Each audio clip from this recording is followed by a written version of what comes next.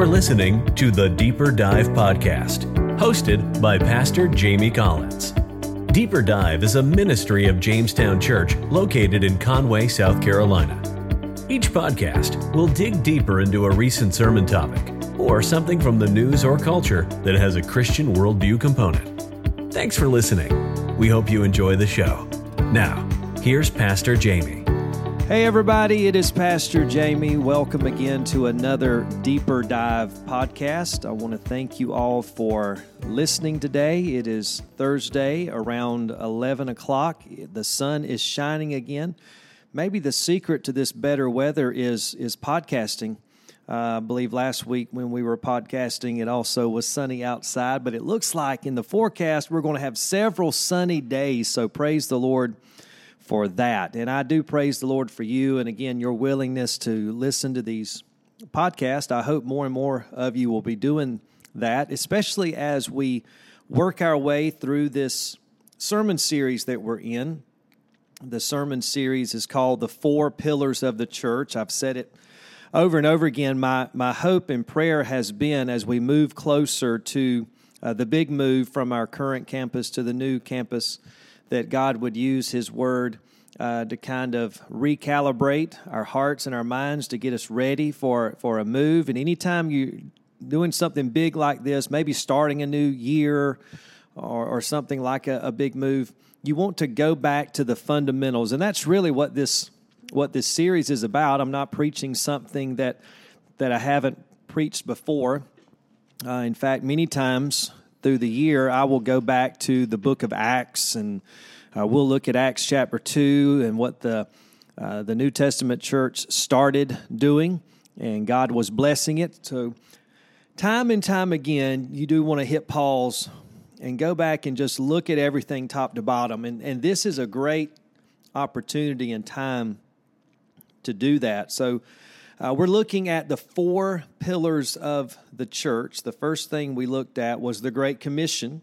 And again, please keep in mind, I'm not building these or presenting them to you in any specific order. A lot of these things overlap and are actually tied together. But first week we looked at the Great Commission. This past Sunday, we looked at the Word of God. Certainly our church, every church should be built on the foundation of the Word of God. And so we had a good time looking at that Sunday. And what I'd like to do today is a deeper dive into what that looks like and what it means for the church. When I was preparing last week's sermon, I realized this could be 100 sermons, because when you're talking about the Word of God, you can talk about it in many different contexts. But for our current context, we want to look at it through the lens of the local church. I think it's a popular thing to say, well, we're a Bible-believing church. At my church, we preach the Bible. And while that's easy to say, it's still good to go in and make sure that thought or that hope is actually being put into practice. So our jumping off scripture, and these are topical messages that are still expository in nature, because for every point, everything we look at, we go to the Word. But we started with 2 Timothy chapter 3 and verse 16 and verse 17. There, Paul writes, all scripture is given by the inspiration of God. And we looked at that in the sermon. If you missed the sermon, for time's sake, go back and listen to that for a more thorough explanation of what that means. But what it basically means in summary is, man did not write the Bible, God did through man, as they were moved by the Holy Spirit of God.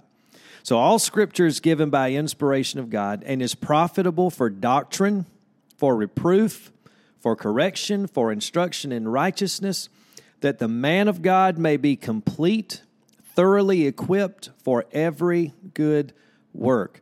So if the Great Commission says you need to make disciples, then a big part of making disciples will be teaching them the Word. In fact, in the Great Commission, Christ said that, teaching them to observe all things that I have commanded you. and teaching them the Word. A man is thoroughly equipped to do the work of the Great Commission and anything worthwhile by studying and learning and obeying and applying the Word of God. So again, there's another example. We could go off in 100 different directions. When you're talking about being a godly husband, where do we learn to do that? Through the Word. So we can do that with caring for the poor. We can do that in 100 different ways. I'm going to try to stay focused on the context of the local church. When we talk about our church being built on the foundation of the Word of God, what does that mean? What does it look like? Well, and again, here's another example of how this kind of overlaps with our first message. All right, the whole mission of the church comes from the Word of God. You know, when we talk about the Great Commission, where do we get the Great Commission? We get it from the Word of God. When we look at a pattern for our church in our community, where do we go? We go to the Word of God. We go to Acts chapter 2.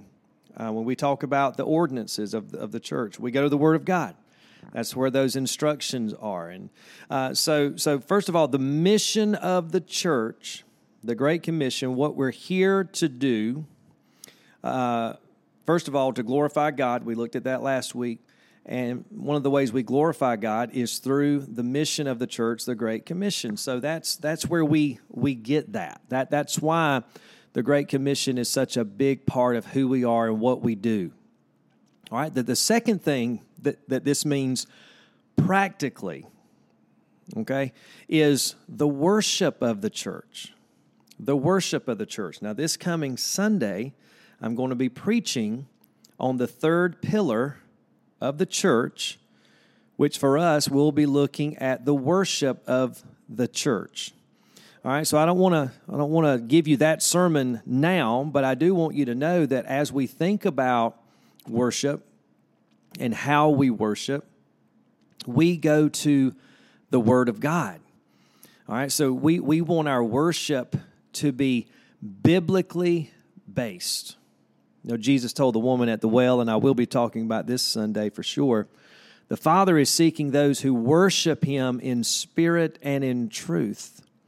So when we think about truth, we think about the Word of God.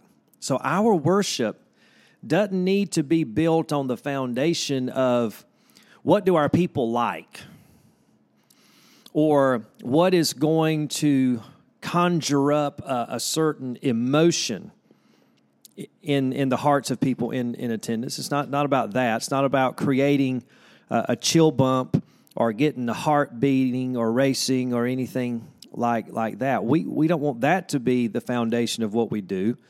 We want it to be biblically based, which includes, when we think about worship, our worship should include the acknowledgement and praise for God as revealed in the Scripture. So when we're thinking about our worship, we want to worship God for who He is, and we get who He is from the Word of God. He has chosen to reveal Himself to us through His Word. So when we think about our worship, which, by the way, and we'll see this on Sunday, is more than just singing or music. That's a part of our worship. But even then, we want our music, we want the structure of our worship service to be biblically based. And one of the things we focus on is to praise God for who He is. And we know who He is and how He is. We know of His attributes. And again, we talked about the glory of God last week. It all overlaps and bleeds together. We get that from Scripture. We are prompted and moved by the Spirit to worship God for His holiness and His loving kindness and His mercy and all of these things, His wisdom and His power. And we get that from Scripture. All right? And it should also, our worship, should be grounded in the truth of Scripture. In the truth of Scripture. We want what we sing and what we do in our corporate worship services, we want to be able to say, we do this because the Bible tells us to. We don't do this because we're Southern Baptist. We don't do this because we just enjoy it. Our worship includes this component because the Word of God tells us it should. And that leads me to the next point. Our worship should include the elements of worship as given in Scripture. You know, the Bible actually says we need to observe the Lord's table, the Lord's Supper. We need to have public baptism, professions of faith. We do need to minister to one another in psalms, hymns, and spiritual songs. And again, I'm kind of previewing this coming Sunday's message. We're supposed to read Scripture. We're supposed to have preaching. All of these things, these aren't just orders of service. Our order of service should come from the Word of God, right? So even our worship is impacted and influenced by the Word of God, how we worship and what's included in our worship, even down to the weekly frequency of our worship. Because we get from the Bible that the New Testament church met on the first day of the week, so that's what we do. So again, when you say, "Well, we're a Bible believing church," put that to the test by looking at your worship service. Is one example. Look at the mission of the church. Are you really a Great Commission church? Are you really making disciples? Are you doing the work of evangelism? So I think sometimes the point I'm trying to make is when we use the phrase, "Well, we're a Bible-believing church," a lot of churches will say that. But what they mean by that is our preacher preaches from the Word of God.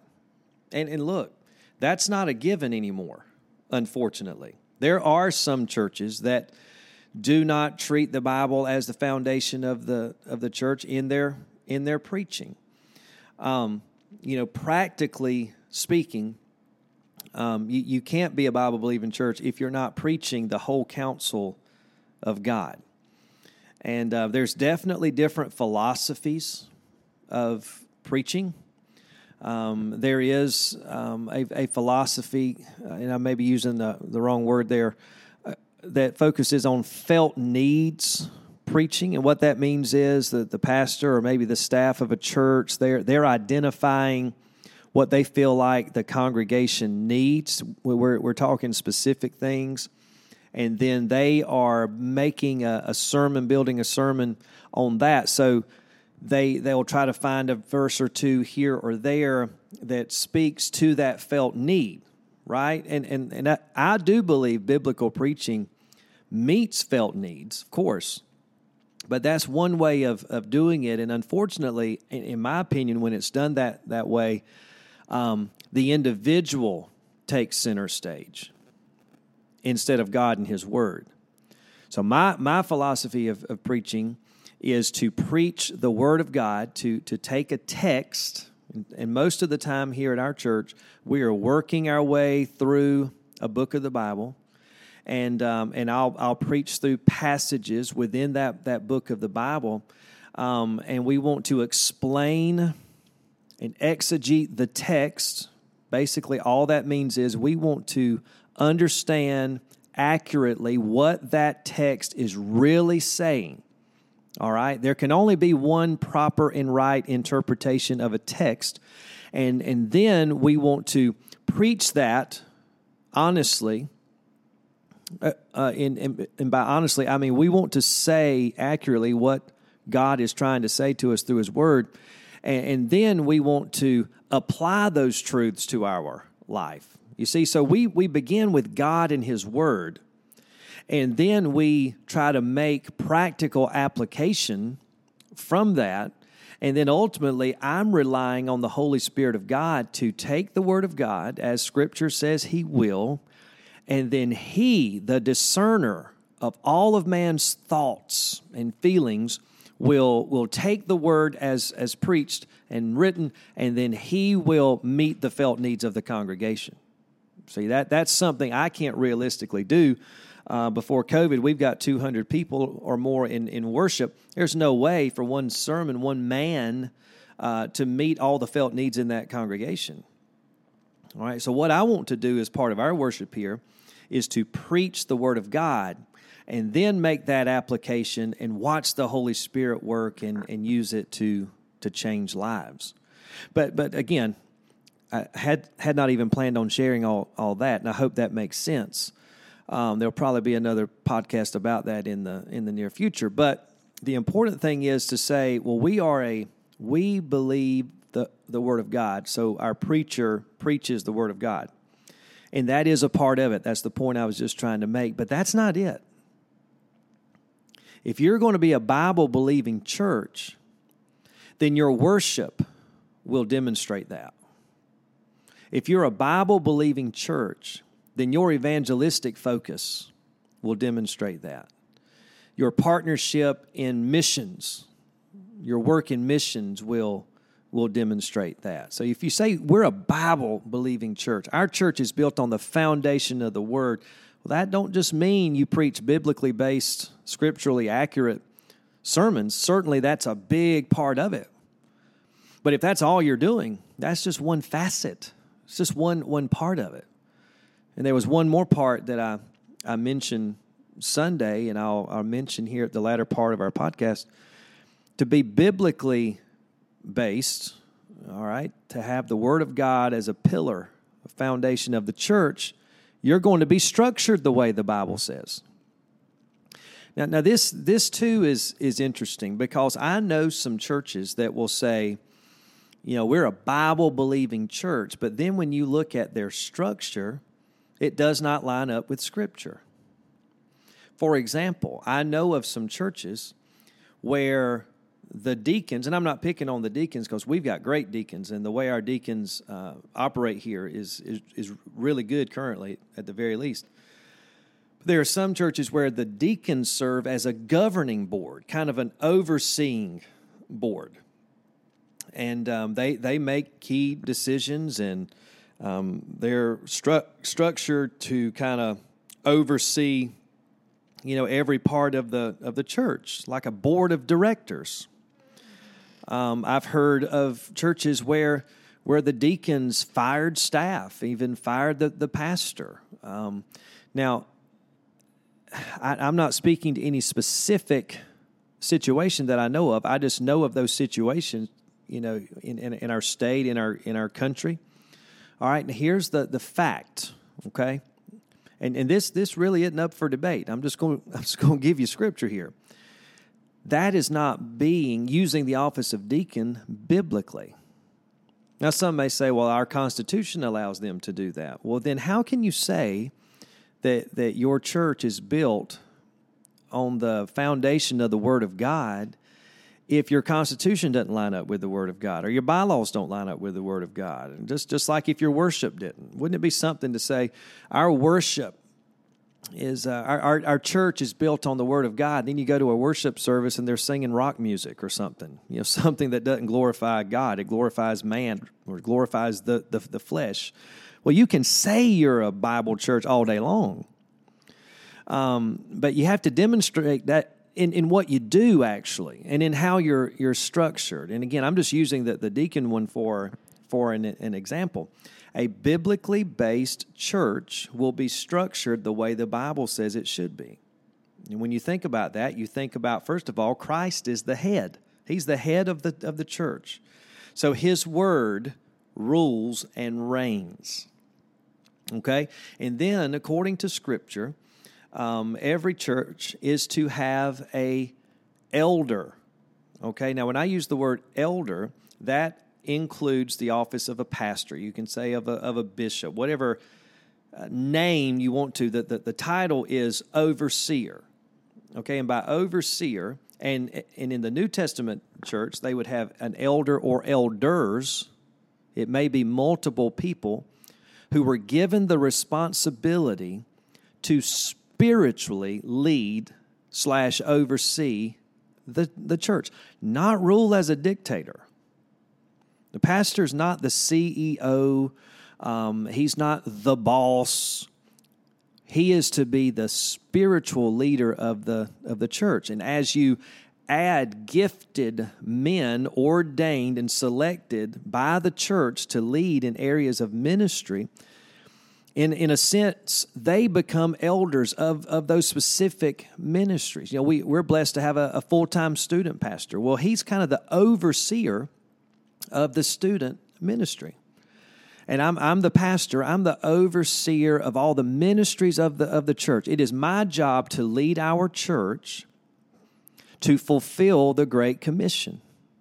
And to truly worship God in spirit and in truth. That's my role, and it's my responsibility. And the Bible says one day I'll stand and give an account for how I led this church or any church to do the work of the ministry and to build up the body of Christ, to faithfully preach the Word of God, to shepherd and care for the flock. That's the role of the elder or elders in the church. The church would struggle if we had other individuals trying to take over the student pastor job or to take over the pastor job, whether it be a committee or a group of individuals. And I think we've all been around church long enough to know that sometimes that happens. And when that happens, and I said this Sunday, it's just like a family. When the father's not leading the home, it creates confusion and it creates problems. When the mother in the home, the wife in the home's not doing what she's supposed to do, it creates problems. When the children aren't obeying the parents, it creates problems. When you get out of the God-ordained order, things go south in a hurry, and the same thing can happen in a church.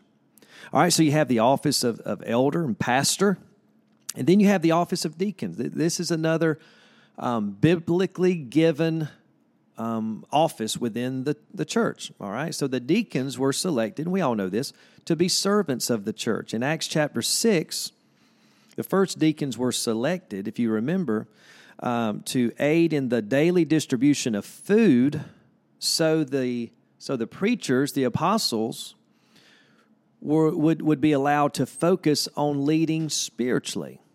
So they selected men of good reputation, filled with the Holy Spirit of God, and they kind of nominated them, and the Bible actually says that it pleased the people. Does that mean there was an official vote? I don't know exactly, but I know that the majority said, we like this idea, and we like these guys you've selected to lead us in the serving ministry, and that's what they did.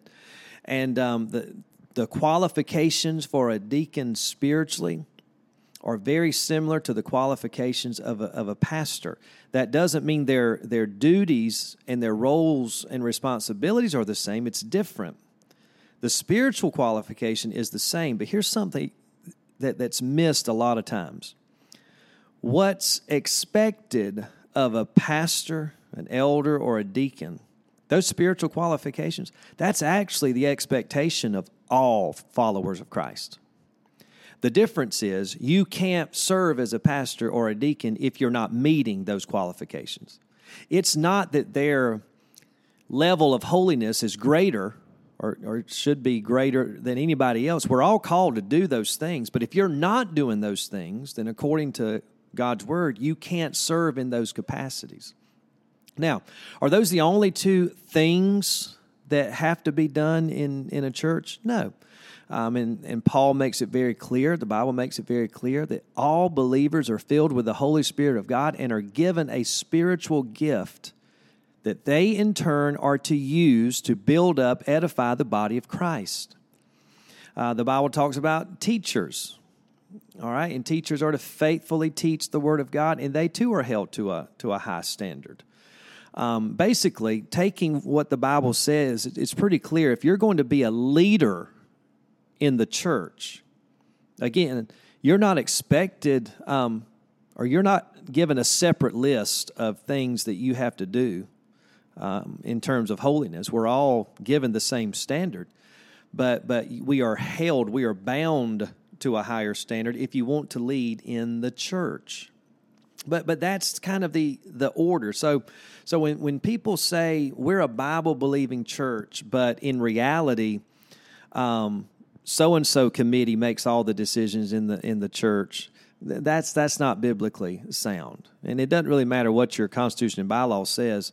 If it doesn't line up with the Word of God, that too needs to be changed. Now, if most of the people listening to this are probably attending Jamestown Baptist Church, and we're grateful for you, and I've got good news to report to you, that our Constitution and bylaws structurally line up with the Word of God. Now, there are some parts of a modern-day Constitution and bylaws that says, well, we follow Robert's Rules of order for business meetings, or we have to vote on this, we have to vote on that.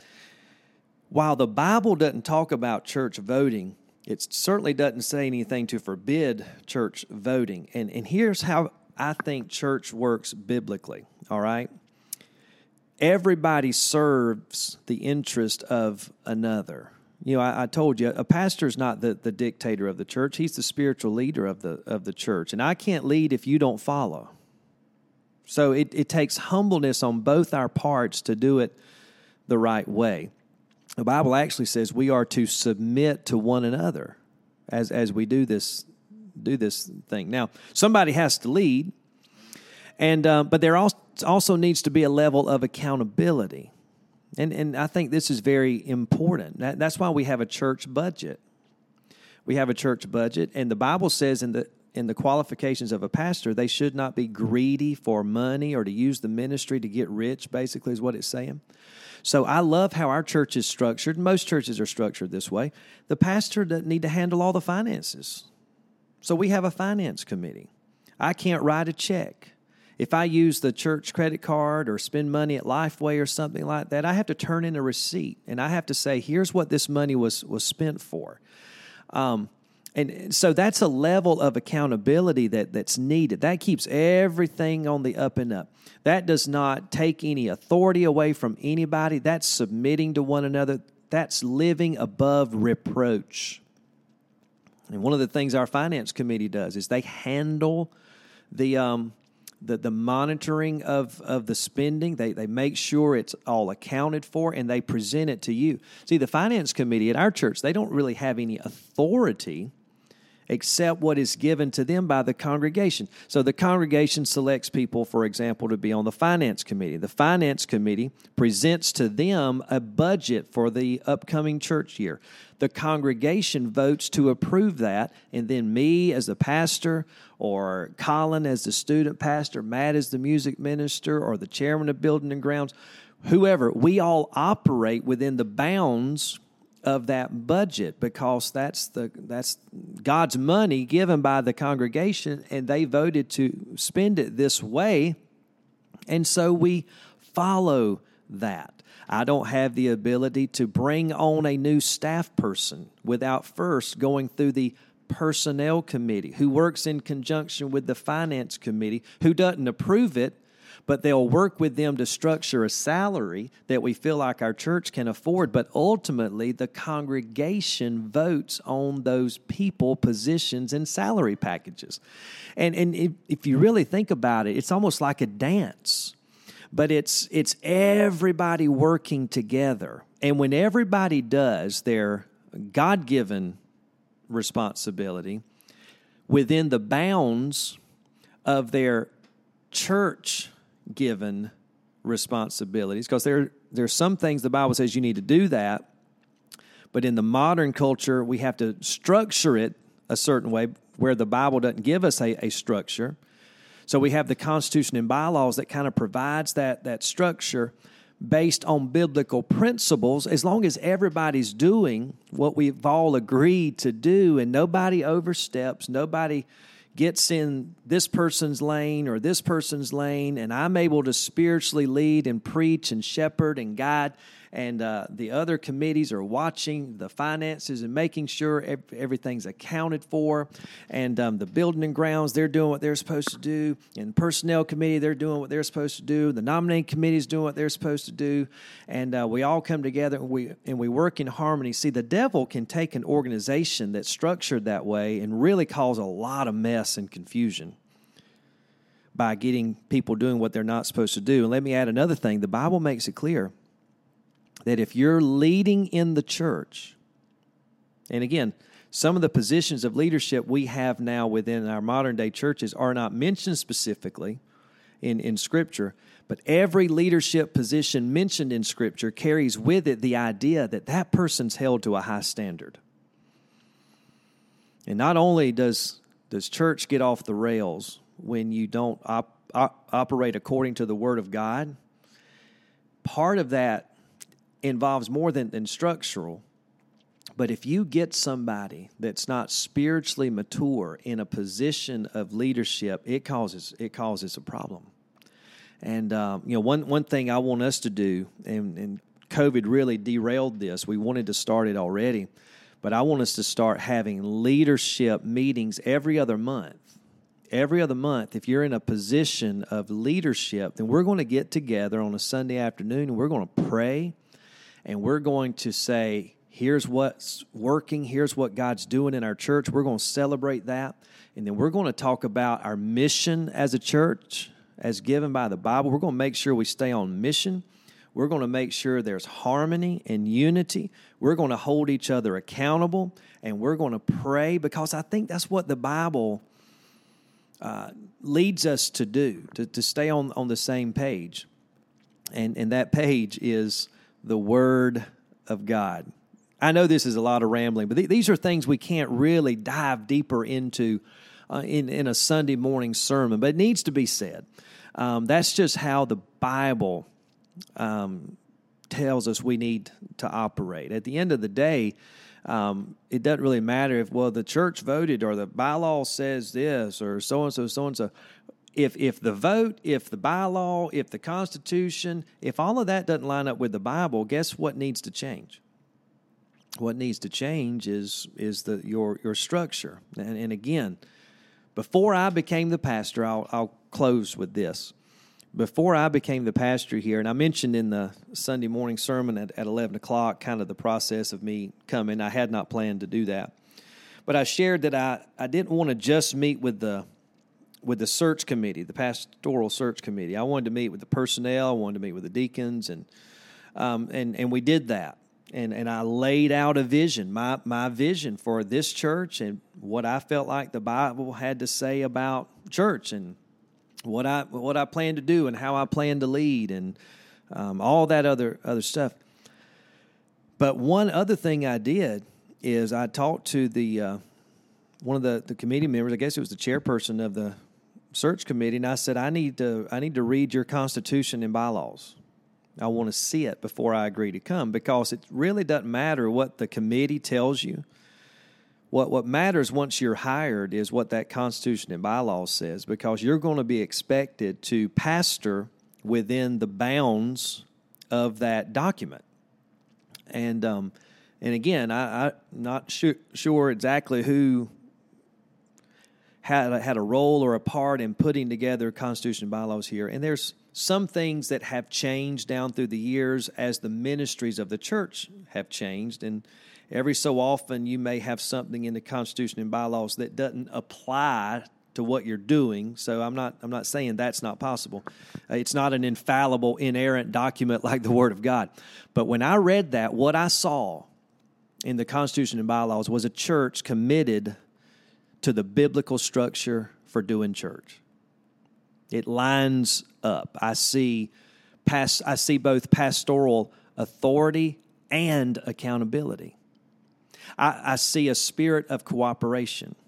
I see where the congregation has a say in the budget and spending money. And really, if I were to say, in my opinion, an ideal form of church structure and governance, and I really feel like we have that here, is this: elder-led, congregation governed. What does that mean? It means that the church governs and holds accountable finances and church staff and all of those things. But once that church says, all right, here's who we feel like God wants to lead our church spiritually, well, then once that person's there and in place, they let him do what God's called him to do, and they support.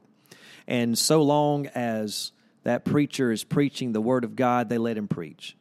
And so long as that preacher's trying to lead them to fulfill the Great Commission, they let him lead.